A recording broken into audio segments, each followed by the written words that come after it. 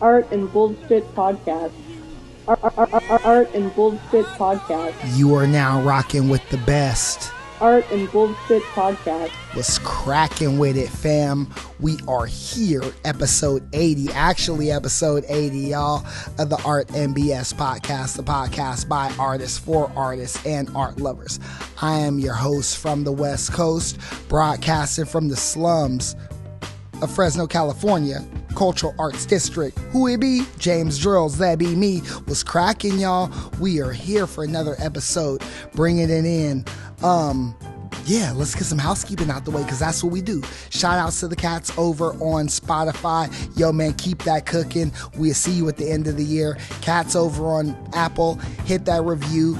Leave that 5-star, boy. You know we battling all them cats, trying to get up to the top of them visual arts categories and all of that good stuff. Listeners on the web and all the miscellaneous apps, we see you. We appreciate the support. For niggas over on Patreon, stay 6 feet apart. Wash your hands before and after you hit that. Cover your mouth before you sneeze and after you cough. Yeah, man, we back here. So, you know what's up. We still got books for sale. You guys interested in some merch, hit up the, what's that thing called? The Teespring. We got shirts on there. We got coffee cups. You want some socks. You want, all types of stuff on there. Books, paintings, Teesprings, yeah, all that good stuff. The products. On to the plugs. You need some labels, some vinyl to put your artwork on so you can slang that odd. You trying to get a mural put on the interior or something, and you just want to get it uploaded and then just bang, bang, bang. You know what I'm saying? You just go in, put it up, and then bounce out. Hit up Wild Style Signs. They got you on Instagram at Wild Style Signs. On the web, wildstylesigns.com. Tell Danny Gamble James sent you.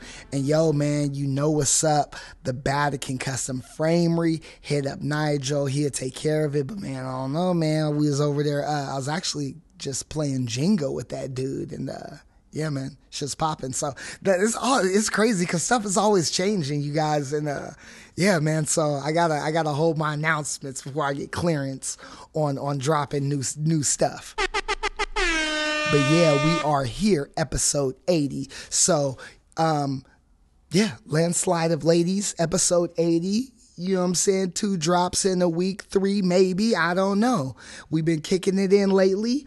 Yeah, so we got one of my old school homies from Broadway Studios who, yeah, you know what I'm saying? We getting it in. But you know what? Before we get to all of that. You saw me just get out of the whip. We here.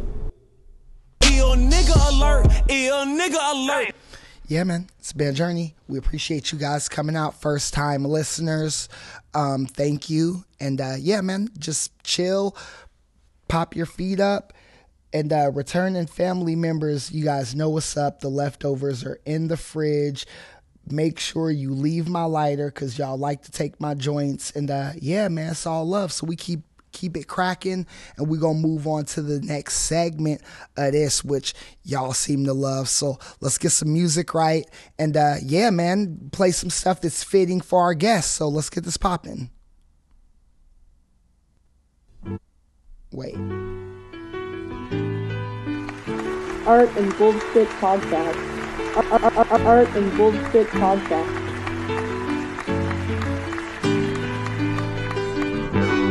Art and Bullshit Podcast.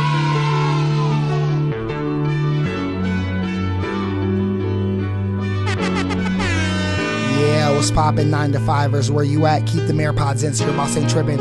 Entrepreneurs, keep that schedule filled. You know it's really happening. I said I love you, baby, but you don't act like it. Squeeze my feet, kiss my neck, rub my back like it. And on the phone, it's just you gon' hit me back right quick. First we was straight, now it feel like we jackknifing.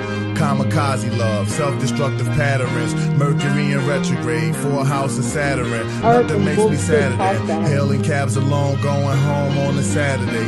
Bumping Donnie Hathaway, questioning my choices. Thinking about marriage, carriage, and horses. A man on a hectare of land like a fortress. I hope you understand me, though I'm cold like New York, my heart is warm like Miami. I'm just trying to build a kingdom for my people and my family. Sometimes I don't know what to say. The pain never stops, the cloud never goes away, the rain never drops. It's a luxury. I'm grateful that a mustard seed of fate is enough to be Art enough and to move a Bullshit mountain. Podcast. A pen is an artery, my heart is a fountain. You find yourselves apologize. equals. All right, let's see if we can do this right, y'all. Let's see if we can do this right. Yo, this Art goes for all and my brothers and Bullshit sisters Podcast. locked down. Art For all my and people Bullshit It'll all make incarcerated. sense. Roll Those who with ain't me. Make it. Yo, in the housing, thousands see early grave.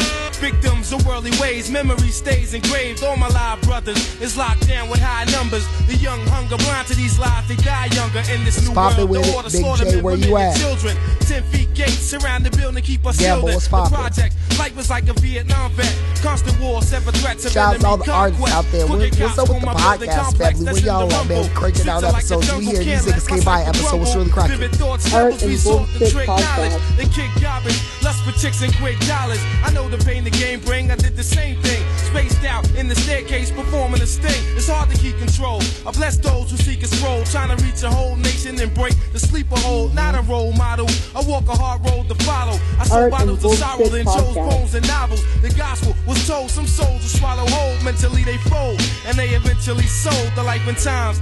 Deadly like the virus designed, but too minute to dilute the scientist's Art mind. and You can't Bullshit party your life Podcast. away, drink your life away, smoke your life away, fuck your life away, dream your life Right. away, scheme your life away, cause your seeds grow up the same way.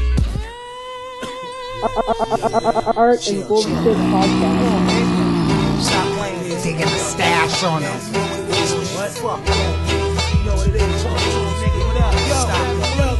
Art and Bullshit Podcast.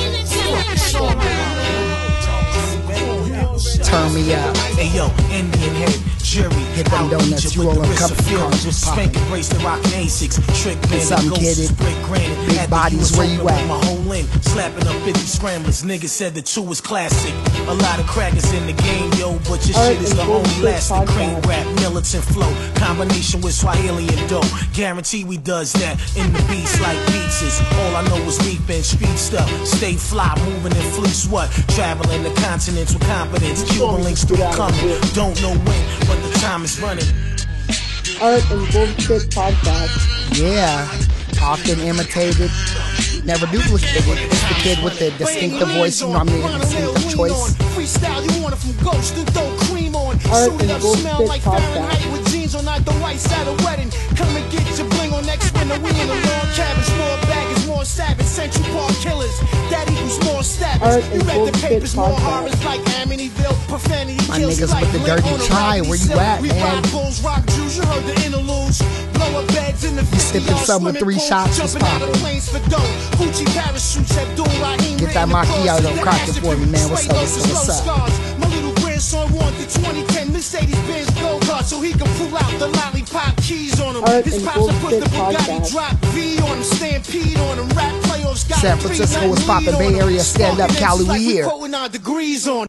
Yo, Art look, and where I'm Bullshit from is far from the Podcast. birds, these cross were curved. Labels Art never and saw what I'm Bullshit worth, niggas thought I Podcast. was hurt. Close They them double out. back and now they want me, they Art calling and to work. Bullshit Yo, Podcast. look, where I'm from is far from the birds, these cross were curved. Labels never saw what I'm worth, niggas thought I was hurt.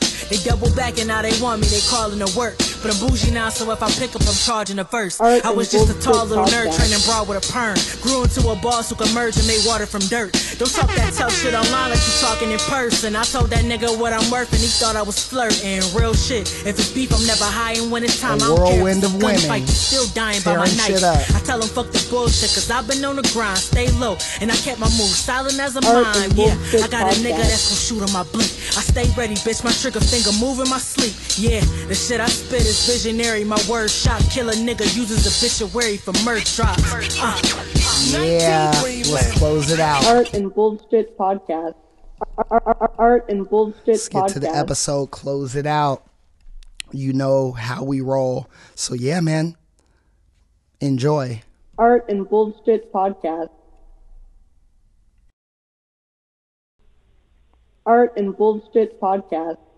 Art and Bullshit Podcast. Yo. We're back for another episode of the Art and BS Podcast, the podcast by artists, for artists, and art lovers.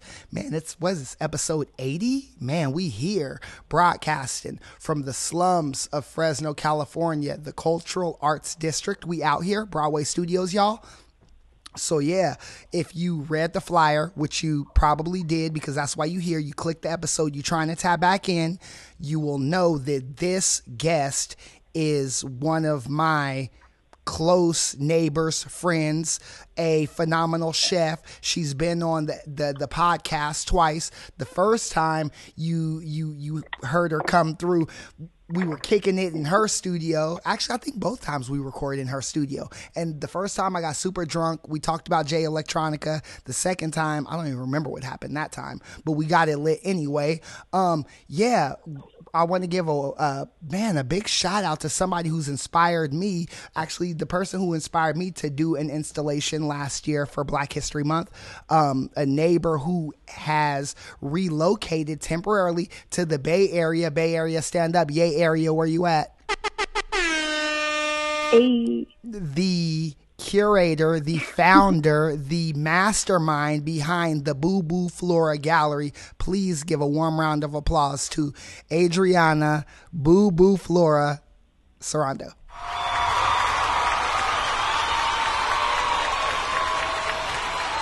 Hey. Yeah, we here. Thanks for having me. Thanks for coming back. My pleasure. My pleasure. Yeah, so man, a lot's happened since your last tour of the Art and BS podcast. You have recently, well, we'll get to all of that stuff in a second. Man, life, right? Like we got new life here. Like we gave, man, I'm excited because you got a lot to cover. Yeah, literally new life. Oh man, so yeah, I think last time was in my studio. It was like summertime, I think. Mm-hmm. Maybe even like 2 years now. Yeah, has it been 2 years already? Shoot, Damn. It was. I think it was like episode 20 or let's see. Yeah, you did episode 19, and then you did episode 22. So September was the last. September 2019 was the last time, and then the first time was August of 2019. So yeah. Yeah, time flies. Like I had a whole ass baby. I moved cities, had a baby, got a new studio, so it's been exciting. Did some shows. Yeah, I did a few shows. Let me see. When I first left Fresno, when I was doing the interview with you, I think I was still up at the airport in Fresno. Mm-hmm. So that was like my last Fresno thing. Mm-hmm. And then I moved here in October, and I had a little show like January to February with Brenda at this place called Soma Arts. So it was like a little. I did a mural, and then we had an installation, and then there's a few pieces hanging up for a little bit. But yeah, now I'm in San Francisco doing this art residency at this place called the Midway. Okay. So talk about that. Like, did you had to go through the whole process of filling out like a letter of intent, or like how did that go? Yeah, it was like a full application. So I had heard about it because one of my coworkers, she works here, and she was like, "Hey, they're doing this thing. It's like 6 months for a free studio. You get in exchange, like you do workshops and you get promotion, and then it's a group show with me and two other people, whoever, the other two people they choose." And I'm not sure how many people, applied. It was like for all of the artists in San Francisco. So the main thing was like you had to live here. So I'm guessing kind of a lot of people, because it's really hard to get free studio space. So she told me to apply, and I applied, and I hadn't heard back. So then, I found out I was one of the people who got it. And because of COVID, like things were pushed back. We were supposed to move in like June. We didn't end up moving until like late October. So, so it's supposed to be 6 months, but I think, it's pretty much been 6 months, or it's almost up. So they're just going to extend it. So I don't know how long I'll get to be here, but so far I haven't heard anything, so I'm just, still making stuff, and we'll have like a group exhibition, me and the two other ladies that are here. So whenever that happens, and I think right now we're in the process of getting our workshops up, so we'll be doing that online. So yeah, if anyone we'll wants to promote join, those when they get popping. You know what I'm saying? We gon' all of that. Hey, y'all, yeah, tap it's been in. really cool. It's like I never thought I'd have a free studio space. It's really hard to find any space in San Francisco, let alone like a space dedicated to make stuff. So it's been really, really cool. Hard but cool, because I have a little baby that is like almost 4 months old. So I mean, it's kind of nice sharing a studio with him. Sharing a studio with the baby. Yeah. Yeah, it's actually kind of a trip. I mean, it's like a dream come true, but it's also very trippy. Like, I have this like tiny person that just gets to be like born into this life. He's just looking at murals and paintings all day, and so it's pretty cool. You know what's interesting though? None of this surprises me, because I remember one time I was telling you, I was like, hey fam, you need to see what's popping in San Francisco, because that's like, though, that scene is like you know what I'm saying? And then boom, boom, boom. And then I think, because didn't you go out there before and do a show before this? Yeah, well, I lived out here for a while before. I came here for college, so I was living here for like 4 years before I moved back to Fresno and got the studio at Broadway and all that. But yeah, I had been here, and then when I moved back to Fresno, I would come back and do shows. So I did like one at the university. We put on one in Oakland. I think there was one more too. Yeah, so I just had like kept in touch, and you know how it is, like early stages, you kind of have to like make things happen yourself. If you're not finding shows, you're gonna make them sometimes. Yeah. But yeah, I was doing that for like, I think the last time I did that was in like 2018. And then I moved back. Like October 2019. So yeah, it's been pretty steady. Yeah, I didn't even think about that. I lose track of it sometimes. I feel like I'm still like new, Yeah, but you like, man. But in all actuality, you went there, laid groundwork, came out here, laid groundwork, and then bounced back. So yeah, I think Fresno is like, doing stuff in Fresno is like gave me a little more confidence, because in Fresno it's kind of like free for all. Like you get what you put into it, or maybe you don't. It takes a minute. Like when I had my studio in the beginning, I didn't really have people coming in. You just gotta kind of make work and just stick with it. But Fresno's like an artist city. I feel like Fresno is just as creative as San Francisco. But yeah, it's just a matter of like needing a change of scenery and kind of following the signs of the universe and all that. Okay. So now, do you think that, because you said like Fresno's an artist city like San Fran, do you think that because it's larger, there's just a bigger price point you can put on things, or there's more accessibility, or more people who are like looking for art, or is it the same kind of mentality in San Francisco as in Fresno? I feel like it's different because, I mean, there's definitely people who purchase art in Fresno. Maybe it's a little bit harder to get into places in San Francisco, but I feel like Fresno is an artist city because it's like, since like way back in the day, with like jazz music and, even like later on with like punk music, Fresno's right in between LA and San Francisco.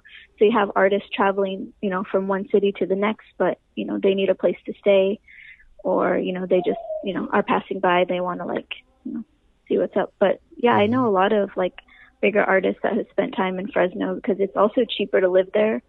And so you can't just like focus on work, but then there's still that appreciation for art. So, you can sell things. Maybe not. I mean, I know people in Fresno who sell things for a lot, but then there's also, it's just a different, it's a different energy of like how much people are willing to spend. But I mean, I've got my biggest murals in Fresno. So I think it just depends. Now, definitely there's like nonprofits or just like individuals willing to pay more, like fair wages for artists to actually do things. Like I know there's more murals going up downtown that people are actually getting paid for. So like stuff like that, I feel like, I don't know if you could compare it to San Francisco because it's just a different thing. I feel like there's more corporate money in San Francisco. Okay. I don't know. I love Fresno, so I'm like, I like the kind of artist city it is always changing, but it's a good thing. Yeah, they're starting to bring back. They're trying to do some outdoor events now. So there's like a art hop thing that's not called art hop. It's kind of like it's where they do the drive-in over by the Crest, and they're having like vendors and food trucks and bands and stuff. Oh yeah, like I saw that. I keep up with like Fresno stuff through like Instagram. That's like my only news source. So yeah, I think that's really cool. One of the things I miss about Fresno, like as a kid, was all the drive-ins. Yeah. Like you just like sit on top of your car. There's the one kind of like where the Boomers used to be. That used to be an old drive-in. Do you remember that? I don't even know how long you've been in Fresno. Yeah, we used to. I'm trying to think the one I went to because was that.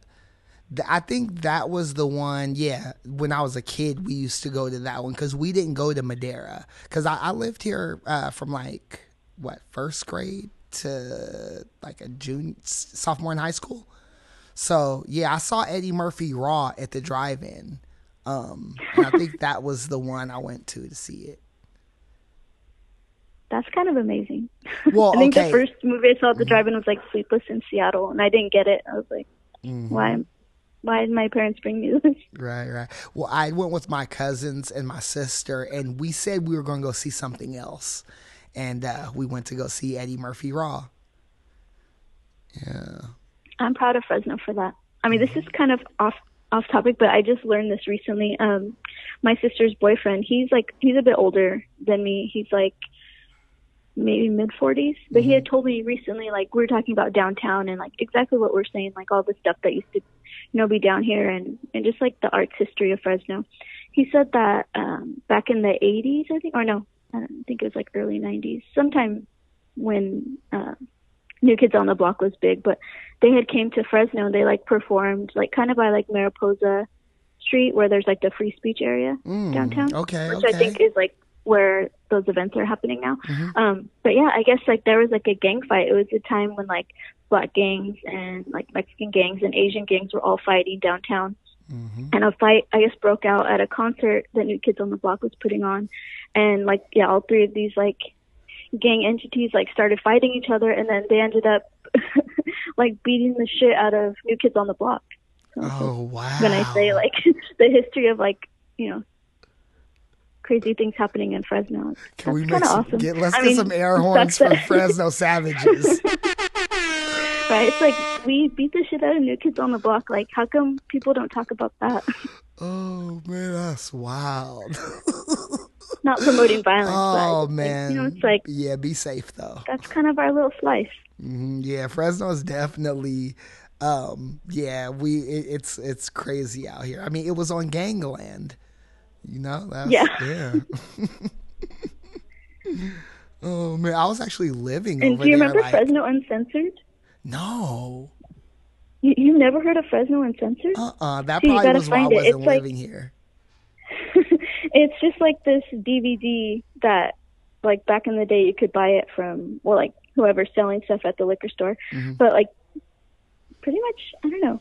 I feel like, a lot of liquor stores, like, I think that's where we got our copy, but it's like the unofficial Gangland, like, made by gangsters. Okay, I might have to check that out. By gangsters, for gangsters. But, it's called Fresno Underground, or Fresno Uncensored, sorry. And you can find, if you know anyone that's affiliated, there's probably a little snippet of them in there.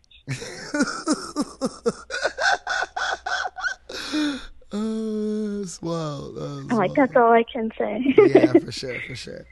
Oh man. So now that you're in the Bay Area, would you say that like your artistic practice has changed at all, or are you basically just refining what you had been doing so far?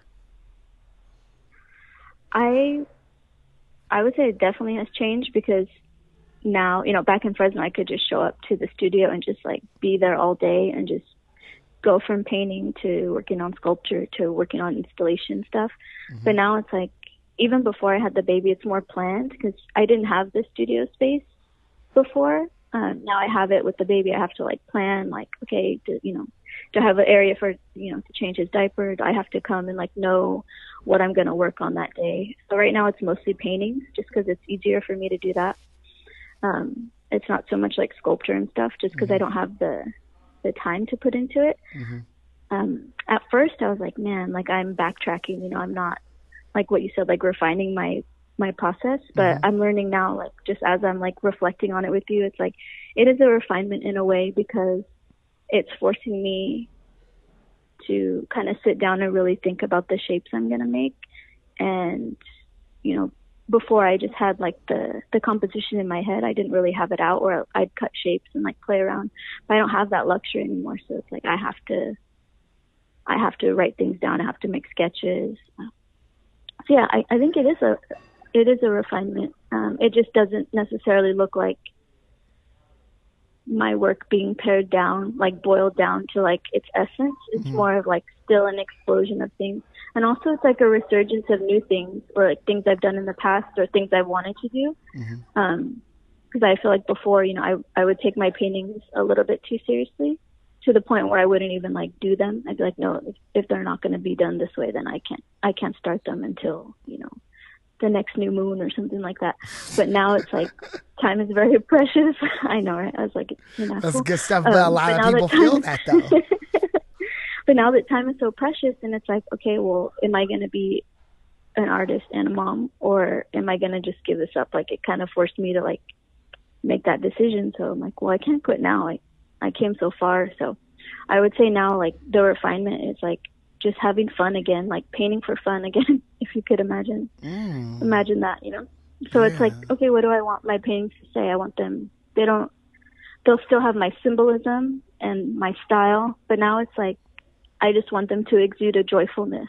And I feel like you can only have that joyfulness is if you're actually like being joyful while you paint. And I can't really do that, just spending like all day, like smoking cigarettes and drinking beer and like just like painting. Like, a lot of things have changed. I feel like I'm jumping around from your answer, but you not though. You right on time. And here's my next question, because I feel like I feel the happiness like when you're talking.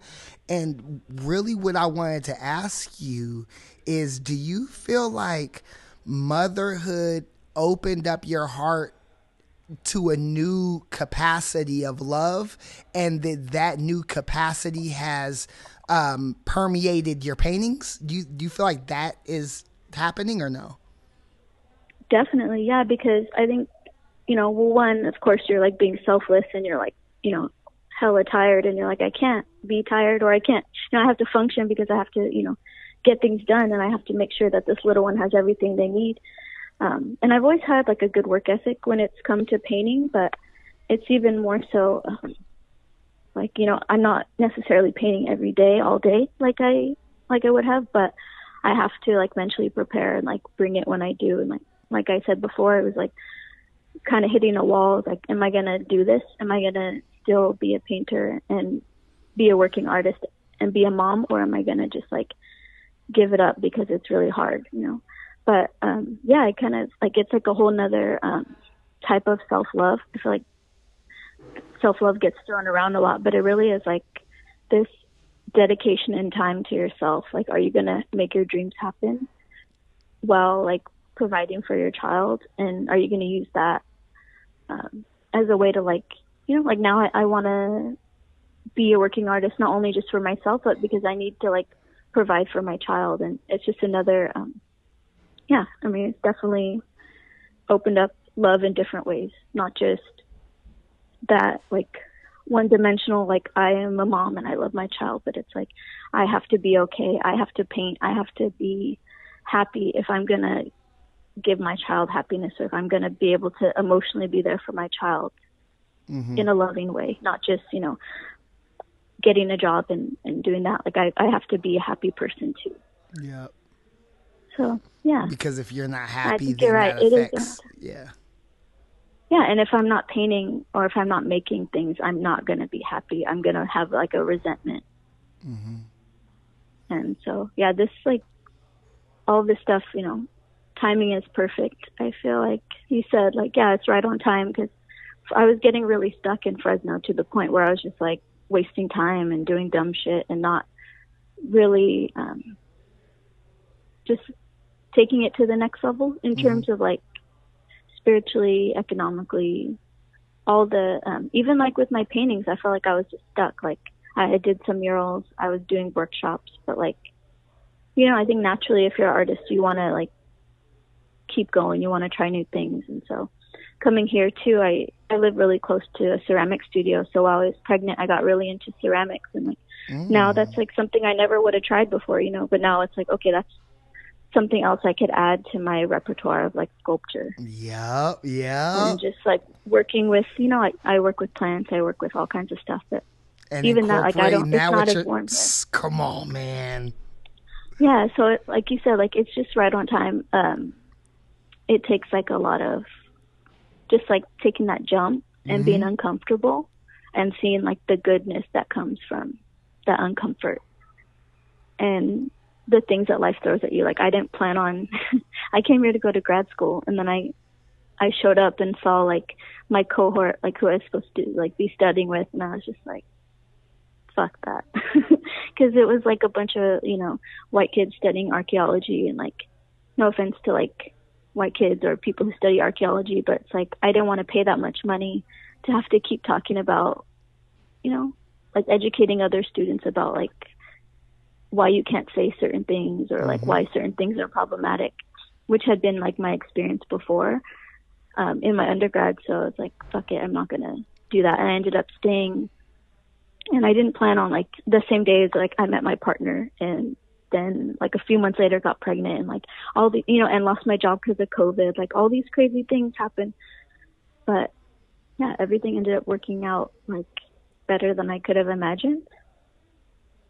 Oh, that's crazy. Yeah, I'm into it. It's like the web, you know, and then like you look back and you're just like, whoa, all of that stuff needed to happen. But when I was in it, like COVID hit, jobs is like, and you're like, oh man, this is some bullshit. But then it's like the trade-off is residencies, family, you know what I'm saying, artistic freedom, you know, and you can pursue the things that your heart desires, because I think that's important for creative people, because once you stop doing that, then like there's this fucking cloud over your head, and then you're wondering like, oh, why am I in this rut? And it's like, man, well, you're not creating, you're not following what you were, you know, put here to do and shit.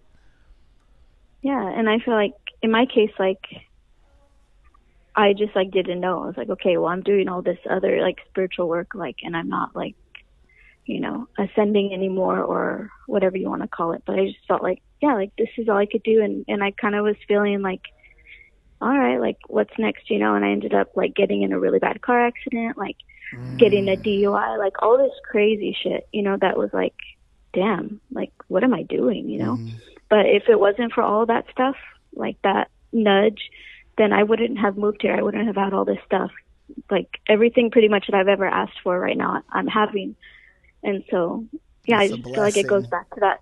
If you're not getting that pushback, then you're not, you know, on track. Like that pushback is good. When crazy shit happens to you, that's actually good. That's, you know, that's your opportunity to grow and to like reassess what you're doing. So yeah, trying to evoke that into a painting is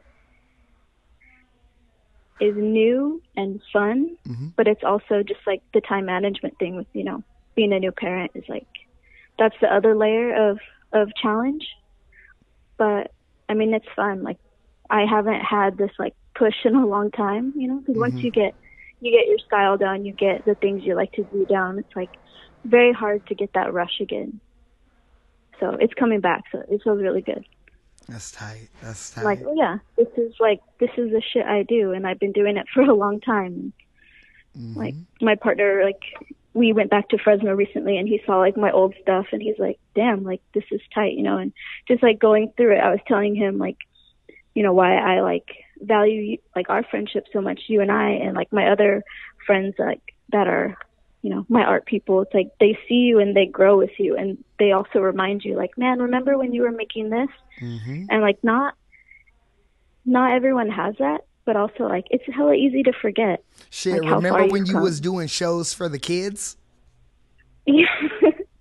Yep. Yeah, stuff like that, or like just in a like people that aren't in it, they have like, or just in general, people have a very short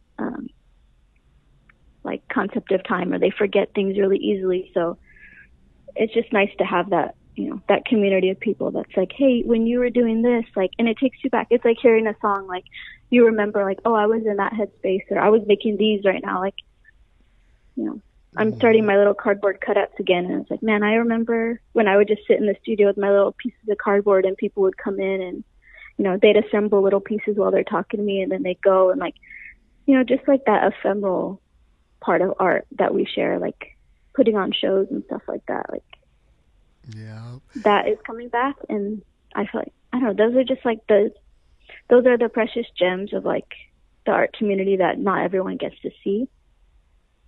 This is true. Which I kind of missed that a bit, like being here, like I had to leave my studio and my community, like I had to leave all of you guys, and that was like hard too, because San Francisco is really isolating. I don't really have many friends, and like when you choose to like follow your dreams, sometimes it's kind of like lonely, It's lonely at the top, and whatever you do.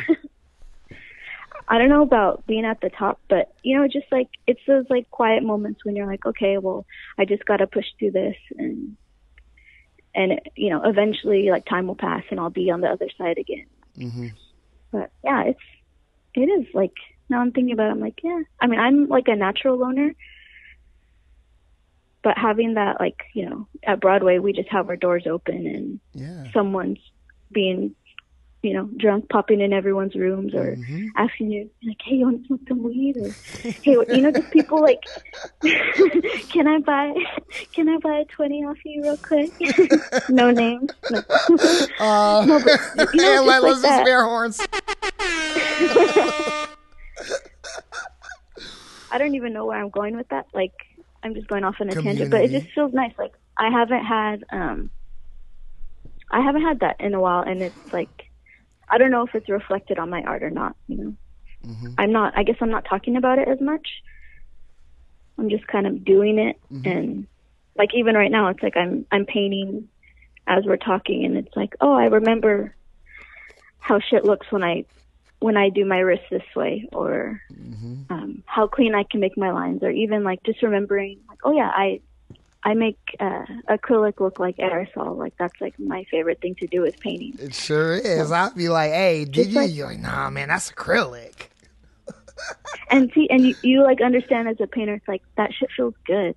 Like when you can talk about not only like execute, but when you can talk about like, it's just like a validation that comes from yourself. It's like, all right, like I'm in this shit.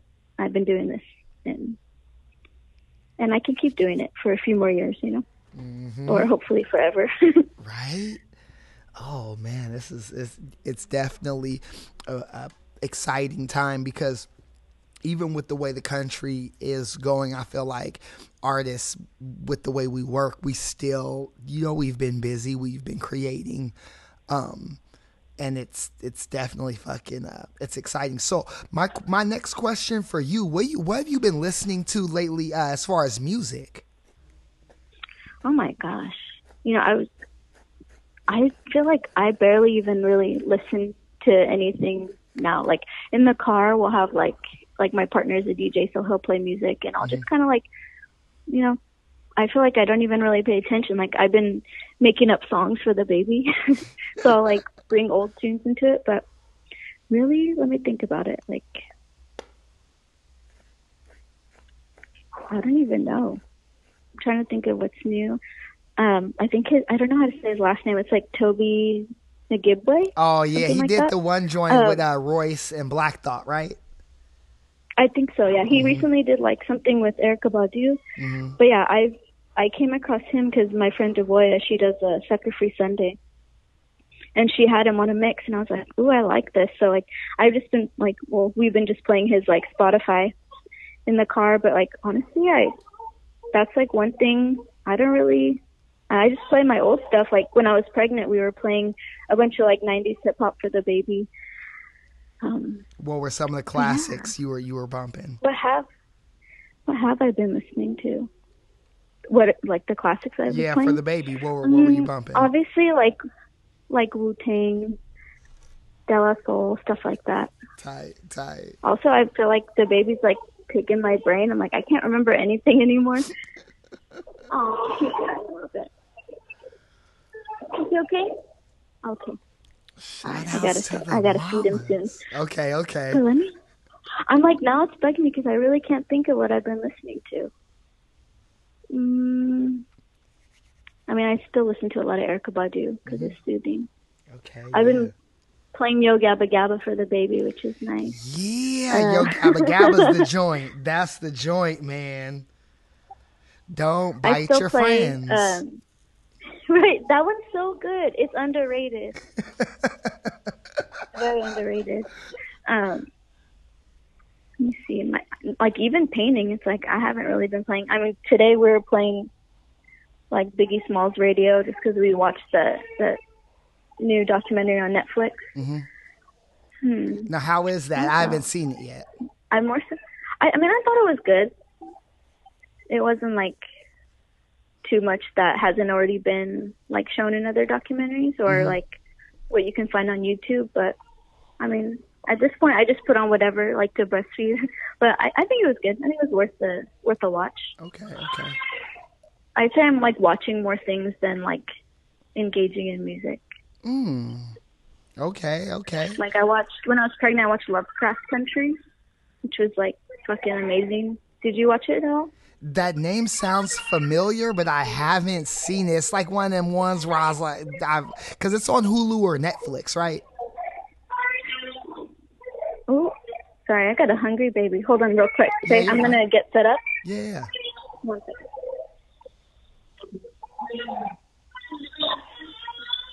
Art and Bullshit Podcast. Shout outs to the mamas.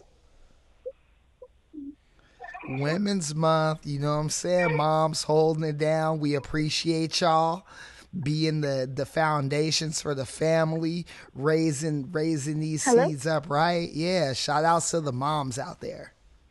Art and Bullshit Podcast. We just had to get a little late lunch situation. Oh, yeah, for sure. Yeah. You know, we had to get some shout outs because the moms, man. And then, you know, also it's Women's History Month, right?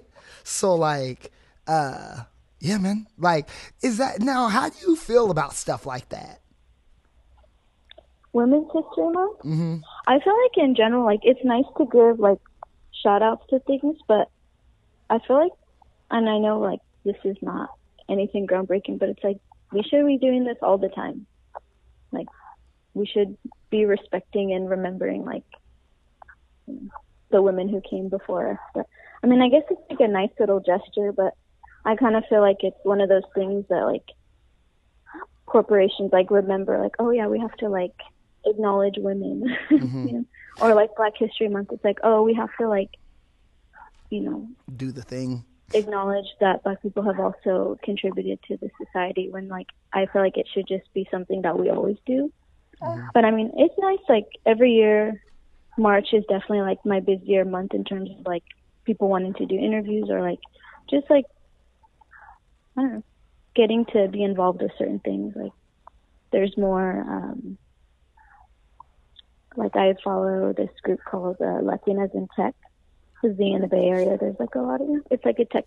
That's hard. That's hard. So like, I just like hearing talks of other like entrepreneurs and stuff and like their take on things. So there's definitely like a lot more of those in March, which is interesting. But like I said, like we should just have those all year long. So how do we get to that point? How do we get to that point of acknowledging women all throughout the year? Right. Because I understand like what it takes, right? Because for me, I think like, yeah, it's not like you don't just turn it on, right? It's not like a... Well, I feel like it... Go ahead, sorry. Well, no, okay. I think maybe I should rephrase the question because what I think I'm trying to ask is, what would you like? Is the way that it's operating right now? Because you're saying like, okay, in March, like hella people are hitting me up, and it's like, dude, Jane, I'm guilty of that, right? However, yeah, but you put me on other times of the year. yeah, okay. Hold on, can we let's okay. give me a round of applause. Okay, so yeah, okay, point taken. Damn, I like that. See, that's what you got. Yeah, that's my sister holding it down. So, like, and I get what you're saying all throughout the year, but are there any things that that the general public you think could do to maybe are there things that we're not doing, or are there things that like you feel like, because I get it, there are, you know what I'm saying, there's women who invented, you know, like, but shit, everything that we fucking use, like, or not everything, but there are a lot of inventions that we come up with in our everyday life, you know, from the store, and it's like you look and it's like, damn, a woman came up with that. And I learned a lot of new facts just in Black History Month, and it's like, oh wow, a Black woman made that. Oh wow, you know, a woman. So for me, I think that there's a level of research, but I'm trying to figure out if there's something else that I could do, like the general population, because I get what you're saying. It seems like a corporate thing for like checks and advertising. So how do we flip it on its head and like take the power? I mean, I was thinking like the same thing that you had brought up. It's like it comes down to like research. Mm-hmm. So like, you know, just things that you genuinely like, or questions you genuinely have, like do the research, and you know, you'll find out that it's not so much a man's world. Mm-hmm. Like maybe the facade is, but when you get down to it, like there's a lot of women behind the scenes of doing things. Mm-hmm. But also I think it's important to like not just glorify women just for women. Like that's kind of exoticizing, because like, I mean, just because you're a woman doesn't mean, you know, that you've done great things. Like, I don't know, for example, like Kamala Harris, it's like, I feel like it's kind of a distraction to be like, oh my gosh, like we have a female vice president, but like at the same time, like she's also like a cop and like is responsible for putting a lot of like Black and brown men behind bars, you know? So it's like doing research in that way too. It's like holding women as accountable too, because I feel like when it's just this idea of like celebration, you kind of whitewash over things women have done, you know? Like my issues with Women's History Month is like people are like, oh, Susan B. Anthony, or like, you know, Margaret Sanger. It's like, I think that's her name, Margaret Sanger. I can't remember. The lady who like brought birth control to the U.S. Like she was part of the eugenics movement. Like she legit like didn't want like Black and brown people reproducing. Like that's why she brought, you know, like fought so hard for Planned Parenthood and just making birth control available. And like Susan B. Anthony, like people praise her, but it's like she was like against Black people voting. You know, she wanted white women to vote. She didn't really necessarily like care so much about the rest of us. So I feel like, yeah, just like research goes a long way, and like don't limit it to just one like month out of the year, but also just to be like just as discerning with other women. Like, you know, just because you have a certain skin tone, or you, hi baby, you all right? He's like, Mom's talking too much shit. Nah, it's real. Mommy's putting it on wax. We've been waiting for this. Laughing. No, but I just think, yeah, like, I mean, I can't really say use common sense, but it's like, look deeply into other things. Like, as much as you research celebrities, like, research people of history or research items, like, know where things come from, and not just exoticize things or like do things to be performative or like to post them online. Like just genuinely know shit, you know, and have a genuine interest in things. Right. But honestly, not to be like hella negative, but I don't know if like the masses will even want to know certain things, because like one, truth is like subjective, but at the same time, like knowing certain things, it makes life a little bit harder. So not everyone's trying to live in truth, you know, or quote unquote truth. Yeah. And with the way that things are today, it's really easy to not face that and to curate your own version of it. Yeah, like oh well, yeah, you know, Kamala Harris locked up so many men, but this is a step in the right direction. It's like, not to me. Like, you're still, you know, you're still like this. You're asking, you know, for more restrictions on police or all this like oversight, but you're also like glorifying it at the same time because it's like a woman of color. But it's like racism is an issue, but also like classism is an issue. Yeah. And it's more so, I don't know, it's still like someone trying to have power. And I think that's kind of weird. Yeah, I think that it's good to hear you say that because, you know, for me, I understand the whole aspect of what she did, the 3 strikes law, because I lived here when the whole graffiti felony movement shit popped off, you know? And a lot of people, they don't really get how whack that shit is, you know, like that, like the 3 strikes law, the graffiti felony stuff like that. Yeah, really not good.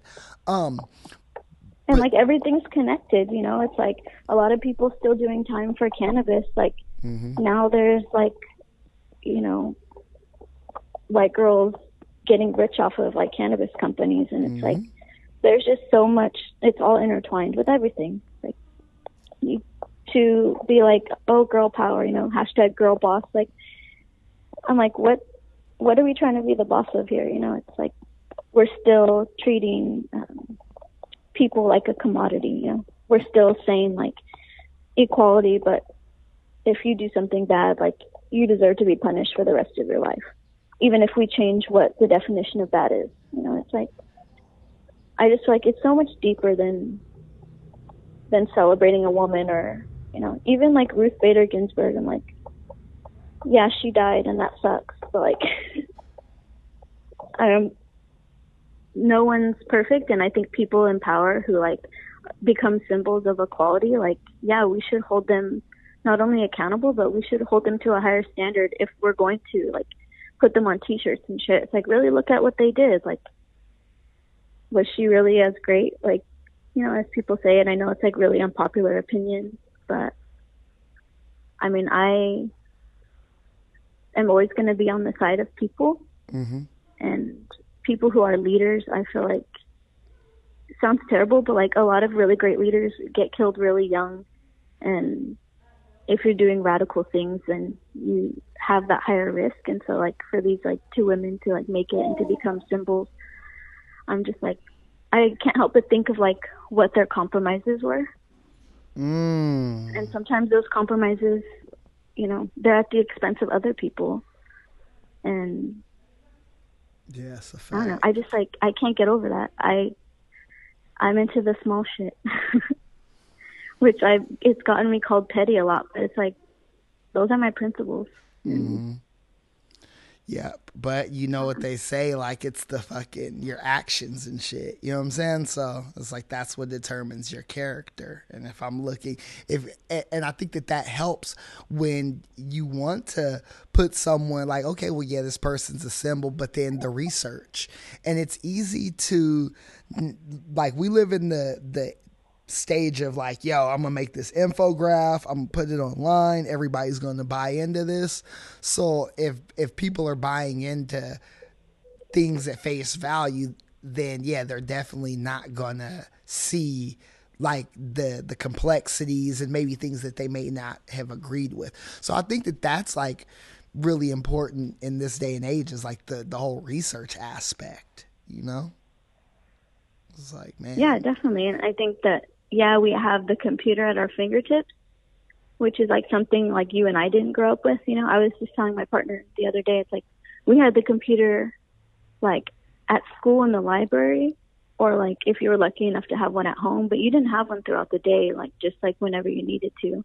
So in a way, I feel like that kind of inhibits people because, you know, you're choosing where you get your research from now, as opposed to like going home, looking up sources, or going to the actual library and looking up like in a way it's great because we have access to so much information, but in a way too, it's like debilitating because, you know, unless you really know how to like cite sources, it's kind of hard to tell, like, and then you have to factor in like individuals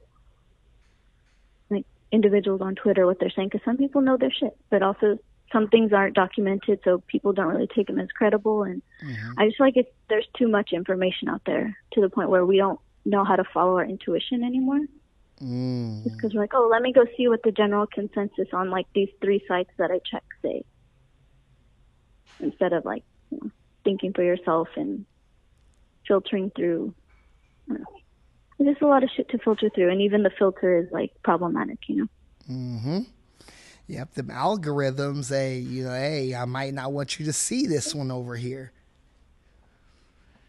Yeah, or like, what do they call it? Shadow banning. Yep. Yeah. Yep. But really, it's like we live in an empire, and everything's gonna be filtered already. So I don't know. I'm at the point now that like I'm a mom. I'm like, you know, I'm sure you could relate being a dad. You like have that freak out moment where you're like, how am I going to shelter this precious thing from the world?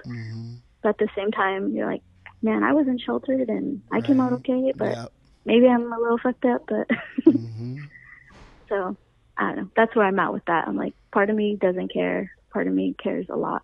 But it's just finding that balance. You don't feel helpless, you know? Yeah, I think, I think the important part is they gotta be able to have their childhood, right? Because like we had our childhood, even though we might have seen some shit, some fucked up shit, for the most part, I feel like we had childhood. So it's like, let these kids be kids. Don't put the weight of adults on them. You know what I'm saying? Like, and then that's basically, and also like let them be kids, but then don't put them in a bubble, because when you put them in a bubble and they can't fall down and get bumped and bruised, then when they leave the nest, then boom, you know what I'm saying? Like they don't know how to fucking handle themselves. Definitely. Yeah, that's what I trip out on, because like when I envisioned myself as becoming a parent, I never thought I was going to raise a kid in San Francisco, you know, which is like totally different. I'm like, what the hell am I going to do when he gets bigger, you know? Like, how do you even raise a kid in the city? And my partner, you know, he was raised here. Like, he was riding Muni at like 7 years old, and I'm just like, I'm terrified of that. But yeah, at the same time, it's like, I got to let him be his own person and learn and make mistakes and stuff. But part of me is like, that bubble looks real good right now. But it's crazy because you didn't have a bubble. It's like, hey mom, I'm gonna go out with my friends, and she's like, oh, hey, be back at 5, and then you just had to be back at 5. And not even my mom, like, she worked graveyard. She was like asleep the whole day, and we were just like, when I think of, you know, me growing up in Fresno, it's like I honestly just did whatever, and there was always like on our street, you know, someone looking out for you, or someone to like tell your parents, you know, or everyone just knows everybody. And here it's a little bit different. Yeah, we know we live people in in a our different community, era now. And I'm just like, man, I'm like, it's just a whole nother layer of worries, and I know bad things have always been around, but you know, it's different. It's like you got to let them, you know, like you said, like get dirty, but at the same time, like how do you raise kids to be just like conscious of certain things? Like, hey, like if someone's nice to you, like that's weird, you know, like why are they being so nice to you? But also like show kindness, you know. It's like that conundrum of like just knowing when to when. Yeah, I remember my dad had a talk with me, and he was like, if anyone ever comes to your school to pick you up, we have a code word. So like never go anywhere with an adult unless they know the code word. And the code word was like our dog's name. And so it was like, okay, like that was a thing for me as a kid. So I always felt safe. It's like, but I mean, you're a kid, so someone can bop you over the head, right? But at the same time, having that in the back of my head, like, okay, and the situation never arose, but I feel like it was a a level of comfort that it's like, all right, well, if anything happens, like, and people try some slick shit, I know right or wrong if you don't know the code word, you know, like, and then it gives you, it was like me and my dad had a thing, you know, but it was him implementing a measure for my safety. But for me, it felt like it was like a bond between me and him. Yeah, so it's interesting parenting styles and how we have to think about these landscapes and our kids and shit. That's good to know. I'm going to use that because I'm like, you know, I want to raise conscious people, but you know, you can't help but when you're a parent, like, just want to wrap them up in bubble wrap and not let them do anything. But you know, then you raise a weirdo. Not the good kind of weirdo. Yeah. He's looking at me right now, just like. Yeah, but yeah, it's a beautiful time, you know, in his life. Because at this point they do 3 things: they eat, they sleep, and they poop, and then they cry. I guess that's 4 things, right? So it's like, yeah, man, because he's a month, right? No, he's gonna be 4 months. Oh shit. He's like, yeah. Fuck. He's getting big. Yeah, damn. He's getting big really fuck. I was supposed to send you a package. Shit, damn it. Okay, I'm bad. I need like a boo on here for when I mess stuff up. Okay, I got you. I'm gonna get on that. Wow, 4 months. That's crazy. Wow, time where's flies. the Art and BS onesie? Yeah, we got those on the way. I'm gonna hook that up. Man, that's crazy. So now, we were talking about we danced around. We got to the art. We got to the BS. But I have a new question for you that I came up with since your last visit to the Art and Bullshit podcast. And here's the question: if you had a chance to host a poker game with 5 creative or historical figures, dead or alive, who would those 5 people be? That's a great question. Ooh, okay. Or it could be like a dinner Wilfredo party. Lamb. Okay, I'm sorry. 5 people? Yeah. Okay, Wilfredo Lamb. I don't know if you're familiar with Wilfredo Lamb, but he was Cuban, but of Chinese and African descent.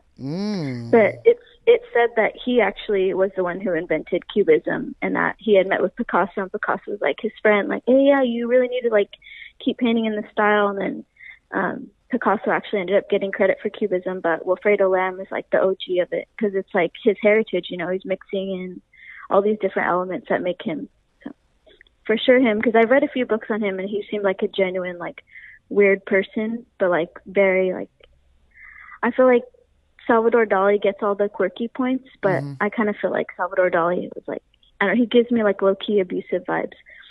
But yeah, I'd definitely say Wilfredo Lamb. Okay, yeah, I just looked him up. So he's 1902 to 1982 from Cuba.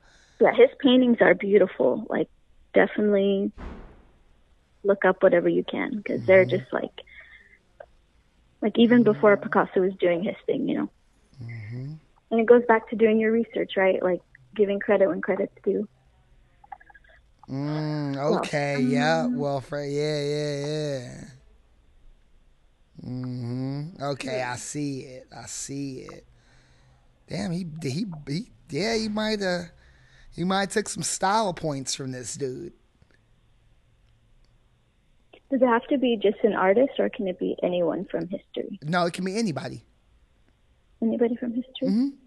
Do they have to be famous? No? I'd choose my grandma. I never met my grandma on my mom's side. Well, my dad's side either. So I would choose my grandma just because I feel like I want to see what kind of like similar dynamics we have, because I feel like I got some things from her. I have some unexplained like tendencies or like just quirks that I'm like, I have a feeling they're from her. So I'll say my mom's mom, Wilfredo Lamb, Richard Pryor, because why wouldn't you want Richard Pryor there? Just to like keep things interesting, you know. Please, well.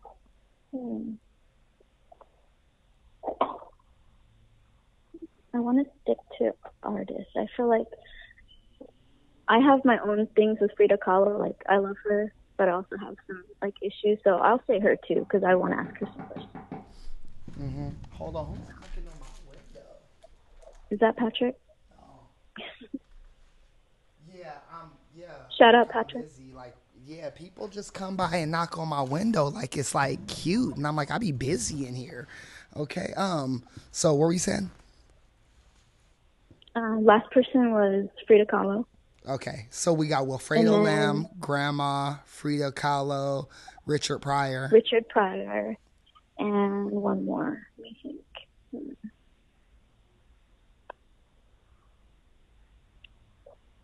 Why is this so hard?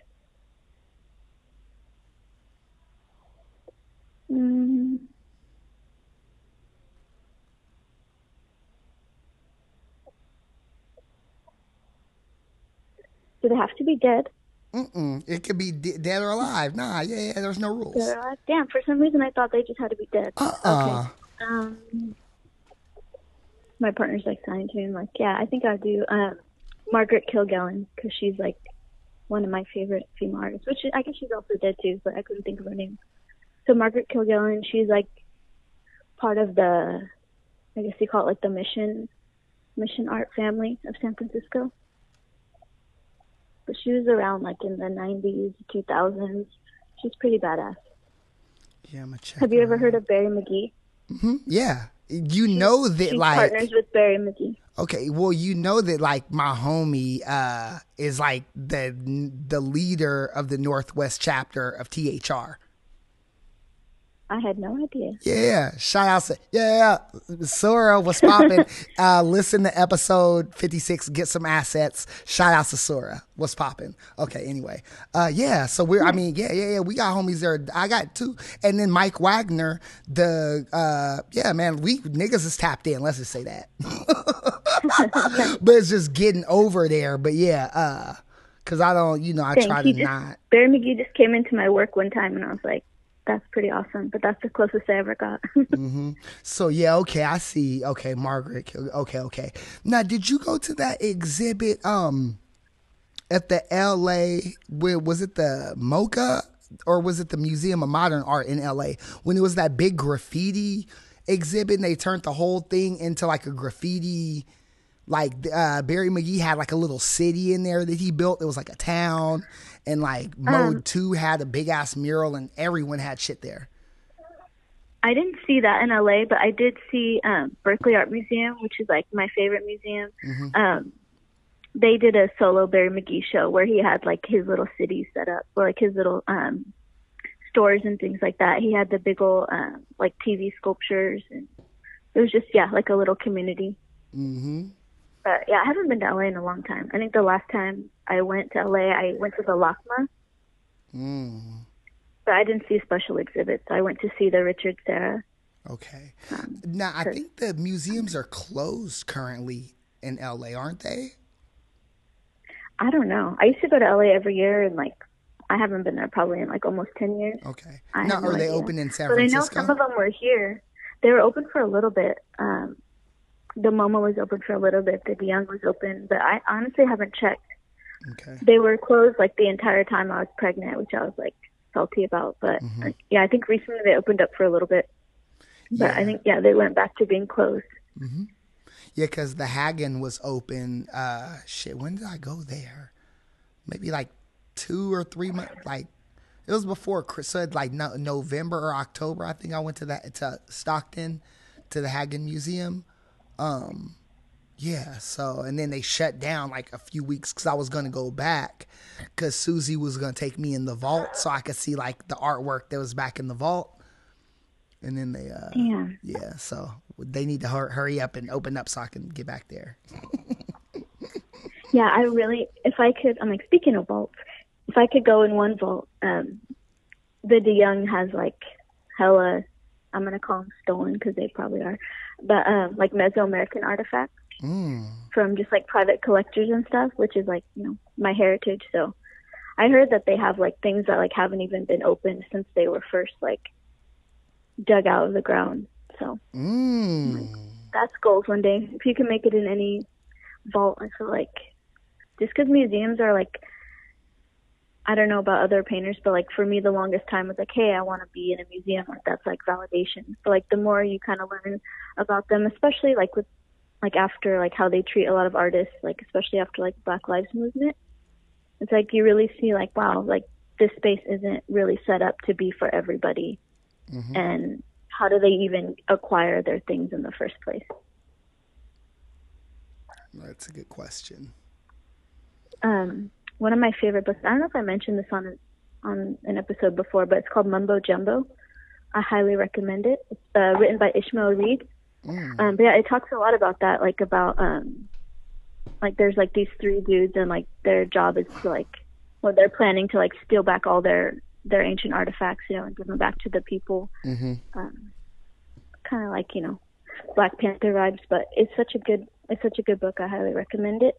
It just gets you thinking about like what makes certain art at a certain level and how is that different from like, I know we both do like street art and like grew up like writing and tagging and stuff. So it's like now those lines are blurred because, you know, graffiti can be seen as high art now, but it's still like, there's still that line of like who gets to say it's high art and whose pieces get chosen, you know? Mm-hmm. Yeah. And what's crazy too is like there's different entry points. So I hate to say this, but I gotta say it. It's like with the commercialization of graffiti, you have people who, it's like people who come from well-to-do backgrounds and then they don't like, if you don't have to worry about like racking your paint and you don't have to worry about all of these other things that go along with the other illegal like activities that go along with graffiti, and all you have to do is like go and paint, you have a different I just feel like it's different. Like if you come from a nice, like a well-to-do upper middle class rich home and you're driving a nice car and you're trying to paint, you know what I'm saying? Like, it's just, yeah, man. And then like, do you have that bail money? Yeah, and they do, right? They like, their parents have like lawyers and shit like that. But then like people who come from where we come from, it's like they're just like, if you get caught, you're fucked. So it's like graffiti is really, really weird because it's like there's no, I feel like now there's not as much like hazing. There's not as much difficulty to get in and to operate and sustain a career in graffiti. Whereas like in the 90s and 2000s, there was a level of risk that involved like the cops and the ops. So you had to like navigate all of that. Whereas like now you got the internet, you go, you take a picture of something, you put it on Instagram, and if it looks a certain way, you can just tag Montana and like Modelo, and then they'll boost your shit up, and then people think you are official, and then you know you have a fucking fan base. So yeah, man, that's real. That's James's graffiti rant.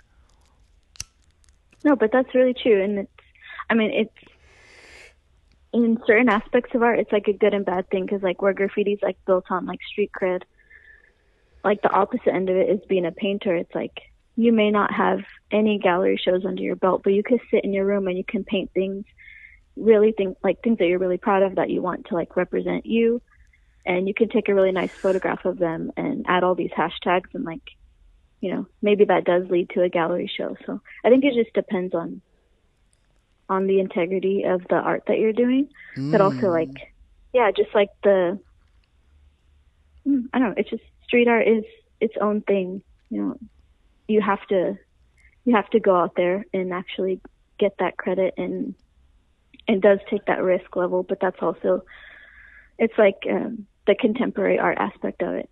Like you have to have the risk on top of the visual, on top of the style. Well, and also it's ephemeral, right? Like you and your partner, you guys go and you guys are driving for the like sake of quieting the kid down. Hey, let's go by the layup and see like who's up. And you guys drive by some box cars, and it's like, those that you can see, that's the pulse of who's active right there. Like when you're outside and you go and you're walking down, you see like new fill-ins. That's the pulse of the city. Like your phone and the internet isn't the pulse of the city. It's true, and we do that. We'll be like, oh, like there's like this. I don't know if he's a kid, but he writes, or I don't even know if it's a dude, but they write Acer, and like so we see them like getting up with the roller, and it's like just good old fashioned, you know, big rolly, and it's like we'll see it and like, oh, like that's just so nice to see, you know, and then we'll be waiting in line like for like dim sum or something on the street, and well, actually we had seen like, oh, like an article saying, you know, they got locked up or whatever, something on Instagram.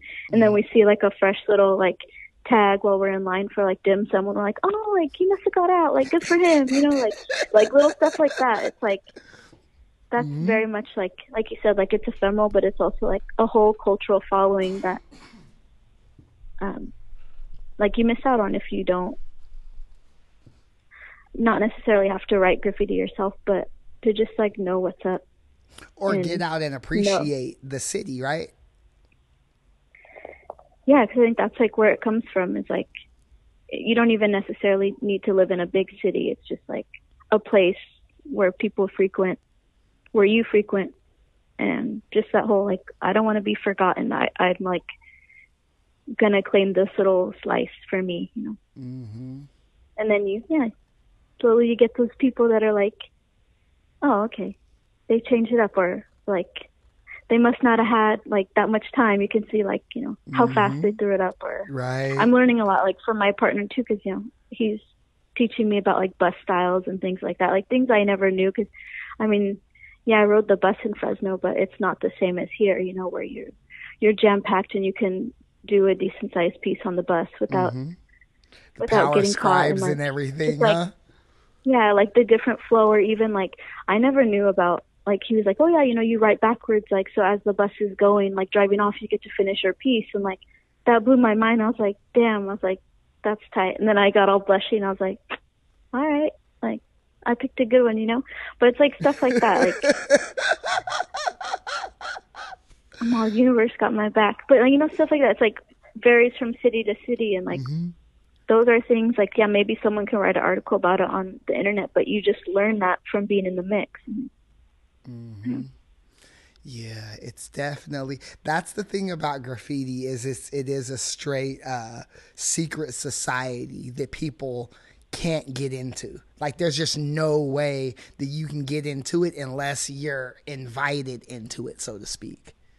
And then it's like once you're invited into it, then you become like, oh, I see these people have kindred spirits. But it's just, for example, like you're having this conversation with your partner, right? But imagine how many ladies are out there, or how many just people in general, like dudes, ladies, like whatever, like they have no concept of graffiti. They have no concept of like what it takes to get onto a rooftop. Everything's just a mystery. So, and it's like they'll never, like, because we don't talk about that kind of stuff to random people. It's like there's no like graffiti artists talk about how to hit spots at the Met. Yeah, and I think like what you're saying is being like let in a sense. It's like, yeah, I think for girls maybe it's a little bit different, at least like back when I was younger, because, you know, there was still that, it was kind of like skateboarding. It's like, oh, like you have to prove yourself first, like if you're a girl, you know, because it's seen as like a dude thing.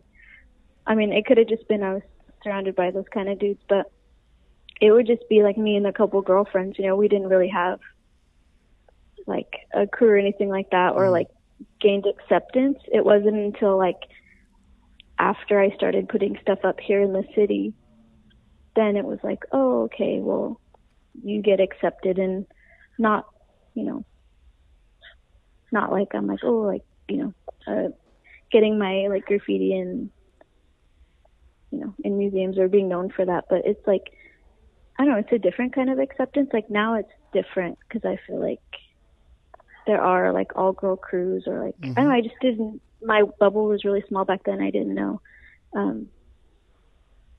yeah, I feel like there wasn't really that much of an acceptance growing up doing that. It was more of like, I remember like kids in my school would just be like, oh, like, what do you know about that? Or like, you know, just even feeling unsafe. Like, see, that's interesting though, hearing that, because I know in Fresno specifically growing up, there were, and I can't, because I'll mess it up, but I know that there were crews and they would put the letter Q at the end for queens, and they would have like divisions with ladies. And I'm going to have to do some research to see what crews those were. But I know for a fact that there were like whatever Q. And it's like, oh, yeah, we the queens. And it was, yeah. That's dope. Do you know like what years? Because I feel like, I mean, it is like late. Even then, I was only in mid to late 90s. Because, yeah, it had like, so like 96, 98-ish, kind of somewhere around there.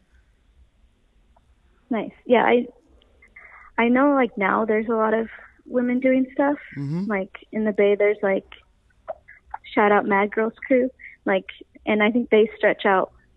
They have like people that aren't in the Bay also part of it. But like, just like things like that. It's like, man, I wish, that's the side of me that wishes I did grow up with the internet. Because, I don't know, I feel like maybe would have had a little more confidence, because I was like hella scared, you know. I'm like, I'm not going to go with me and my friends who are like the same size as me, like going to the train yard, you know, stuff like that. Even though like I grew up right next to the train yard, it's just like certain things like I felt like not so much like I wasn't welcome in the culture, but it's just like it just wasn't fucking safe, you know? No, for sure. Yeah, and I have those I have those talks too, because of the nature of the beast. It's for ladies, like, you know, guys, you wake up 3 a.m, hey, I want to go hit a spot, I'm gonna just go walk down the street and figure out something. And ladies, it's not really that easy, because like, you know, weirdos and shit like that, right?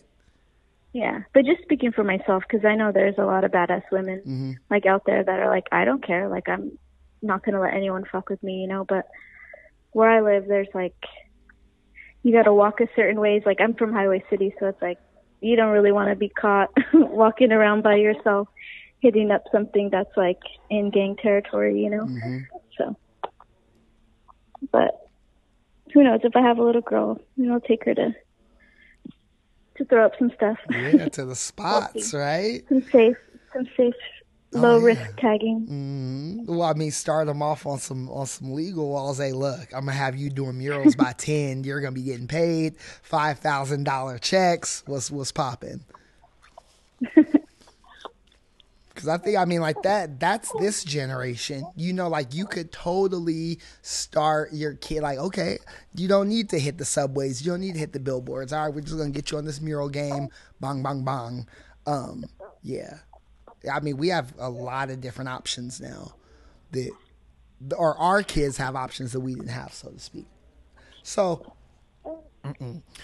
now. Yeah, because it took me forever to break out like that. It's like, even if you do have the, you know, the ambition to go and ask, like there wasn't always like the money that was willing to be spent. Like, hey, let me throw you like $5,000 to paint this wall for, you know, that may be up for like 5 years or, you know, it's like, I mean, I don't know if those opportunities were around back then, but I think now, like a lot of the ways I've gotten murals is like people seeing them after I post them online, you know, so a part of me is like, man, life before the internet was great, but the internet has helped my career a lot too, so I can't talk too much shit on it. I heard that. It's like, how could I just need to get in front of the eyeballs? Let me just give me a shot, and then let me do what it do. Oh man, so. But then it's like the other side of it too is like you show, you know, I know other artists that are apprehensive of putting their stuff online because, you know, maybe some artists with a bigger range or like even corporations like with like fashion and things, like they just legit rip you off, you know, and that's the other end of it. It's like, you could have this thing that you've been working on for so long, and sometimes I feel like the world's too big, but that could just be me being salty. Well, yeah, it's definitely nobody wants their IP stolen, right? Like, I mean, if it's your intellectual property, your creations, like nobody wants to see fucking that's never a good thing.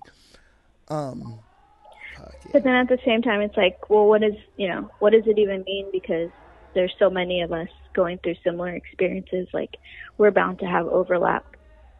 So I feel like when I talk with a lot of younger artists, they're like, oh, everything's been done. Like, and I remember being like that too. Like, everything's done. Like, why am I even like painting? And it's like, I'm trying to bring something different and exciting, but everything's been done. But I feel like when you reflect and just like realize like, oh, like all you can do is like paint your own story, because that's like the only thing that hasn't been done yet.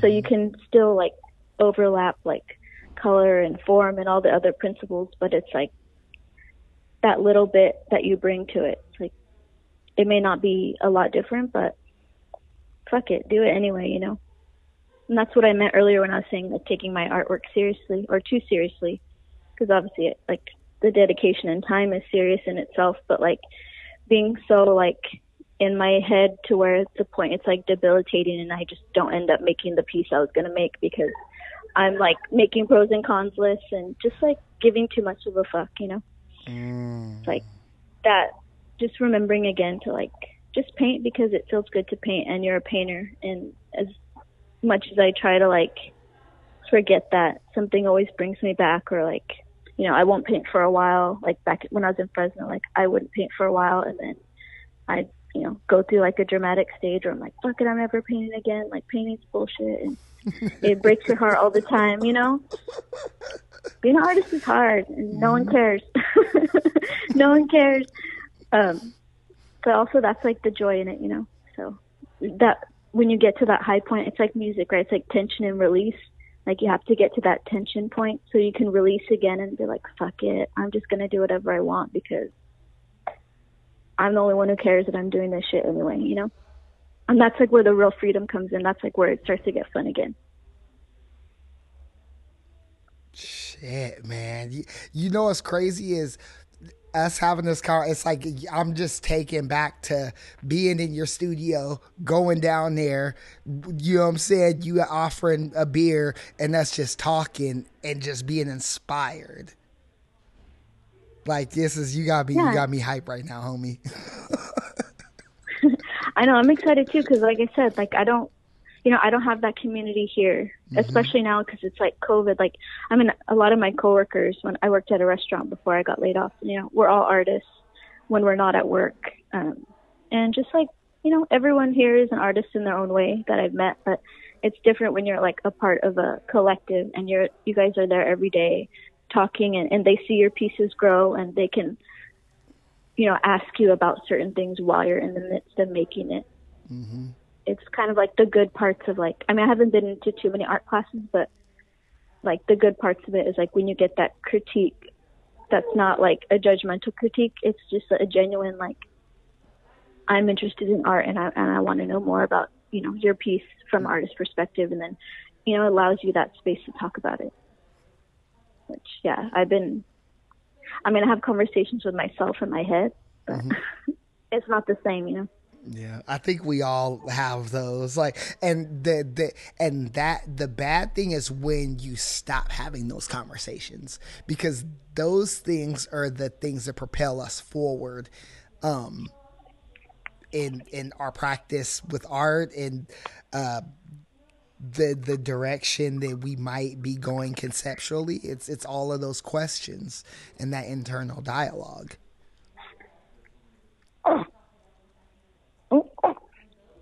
Yeah, I agree. And it's nice to have that one-on-one time, but it always comes back to like, okay, well, unless you're trying to be a painter that doesn't show your paintings ever, which I can relate to that sometimes, but it's just nice to go from that solitude.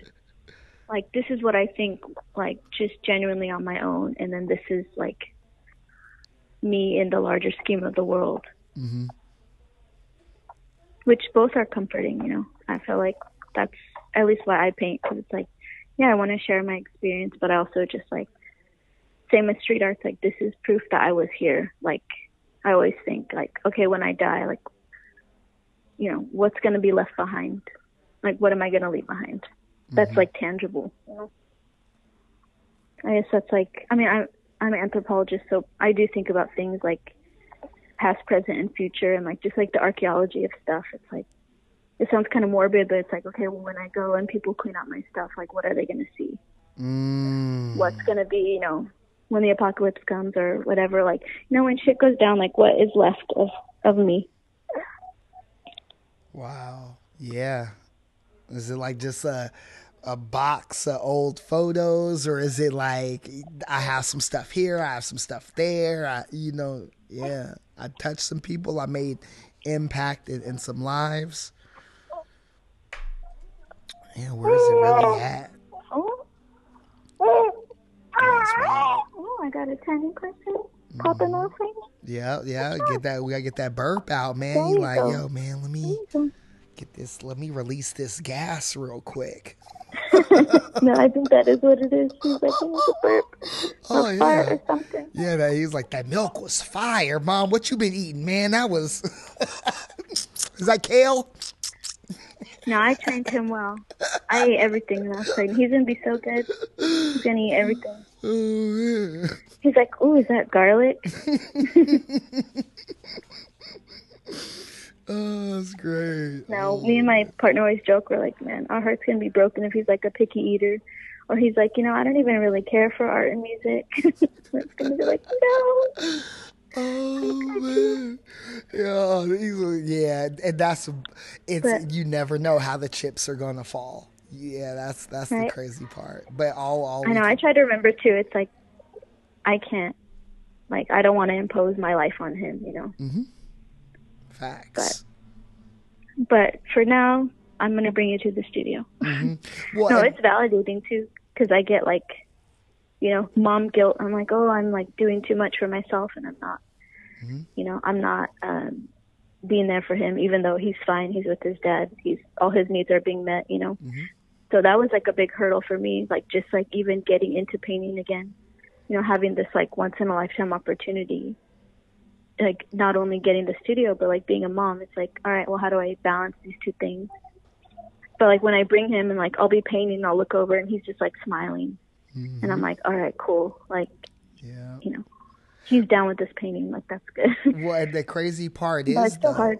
is introducing kids to art. It gives them a leg up. Like he's going to be processing things differently, because it's like, okay, I'm already used to being in a creative, like it's crazy, man, because when you set them up for it, then they're able to really get it and like do it, instead of like trying to do it later on, like getting your kid into art at 12 or whatever, like having him at the studio, and then like next thing you know, he got crayons, and then it's just pop, you know. So yeah, man, I wish I did it a little differently with my son, because he likes to make art, and he's more of a writer, but he's like, Dad, making paintings takes too long, so I'm cool. But you have this too, like he knows, like, okay, my dad's dog. Yeah, I mean, like is something that he set for himself, you know. Yeah, free Pip. Yeah, I think about that often. I'm like, I don't know. I feel like I'm just curious to see like where he goes with it, you know, because my partner and I, like, we make it a point. It's like, no, it's a part of our lifestyle. It's not, oh, this is like a hobby. This is what we do. It's like, no, this is the life we're choosing to have for our son. It's just making things is like our family legacy, you know, and making people smile, or making things that, you know, are remnants of life. Like we named him Xochitl, which is like the Aztec like god of like music and flowers and poetry and art. So it's like life is like hard, you know, but this is like the direct reflection of like what humans have made out of like the hardness. That's beautiful. some people are like, what the fuck is your son's name? Like, we take him to the doctor and they're like, what? But it's like, like those who know will get it, and the rest we don't really have to explain it, so it's okay. Because there's gonna be somebody that's like, yo, that's hard. Like, they named you what? Like, oh, that's hard. Yeah. Yeah, man. I know some people were like, well, aren't you like worried about like when he starts school? It's like, well, the teacher's gonna have to learn. Yeah. Yeah, and I can't name my kid to bend over for this world. I got to name my kid to run this motherfucker. Yeah, and like just like it's a new time, and like we want him to know where he comes from, or know like the people he comes from, and what like we stood for before. You know, we had this like European like thing put on us, you know, whatever you want to call it. Colonialism, but that right? there's more to life. Yeah, there's like more to life than what you see. You know, whatever you don't see in history books doesn't mean that it's not there. You know? So we'll see. He's smiling now. I'm like, oh, he has no idea. Oh man, so we're almost at like an hour and 30. We like a $1.25 right now. So I don't want to soak up, you know, like too much more of your time, because I really and thoroughly appreciate you tapping into the podcast, friend. Oh, it's my pleasure. So do you have anything on your chest that you wanted to cover, or anything on your mind you wanted to cover, anything on your heart that we didn't get to? Nothing that we didn't get to. I think just we talked about it a lot. Is like being a mom and working artist is fucking hard.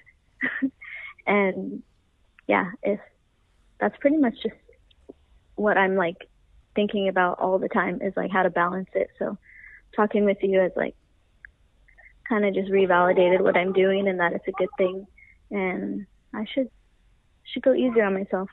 But yeah, everything else I feel like I don't really think about much else anymore. Like, you know, when you have a kid, it's like a lot of the bullshit melts away because you just can't you can't deal with it. You physically don't have the space for it. So just art and bullshit. That's all I got.